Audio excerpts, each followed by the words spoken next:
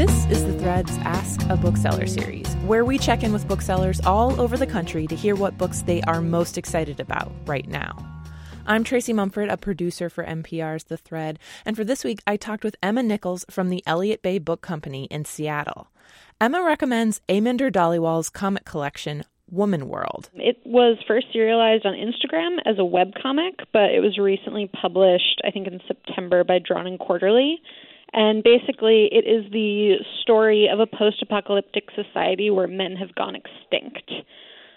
So it's both very funny and very serious because it deals with topics like anxiety and how to reproduce without men, but then there are also lots of fart jokes, and there are comics attempting to move forward, but probably my favorites are the ones where characters attempt to uncover the secrets of current society, like what were high heels even for? They think it was for creating tiny sharp holes.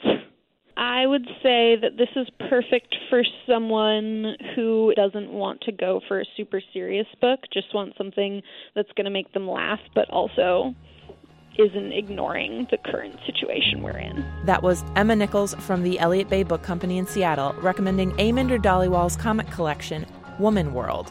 For more about this book and other great reads, go to nprnews.org/thread.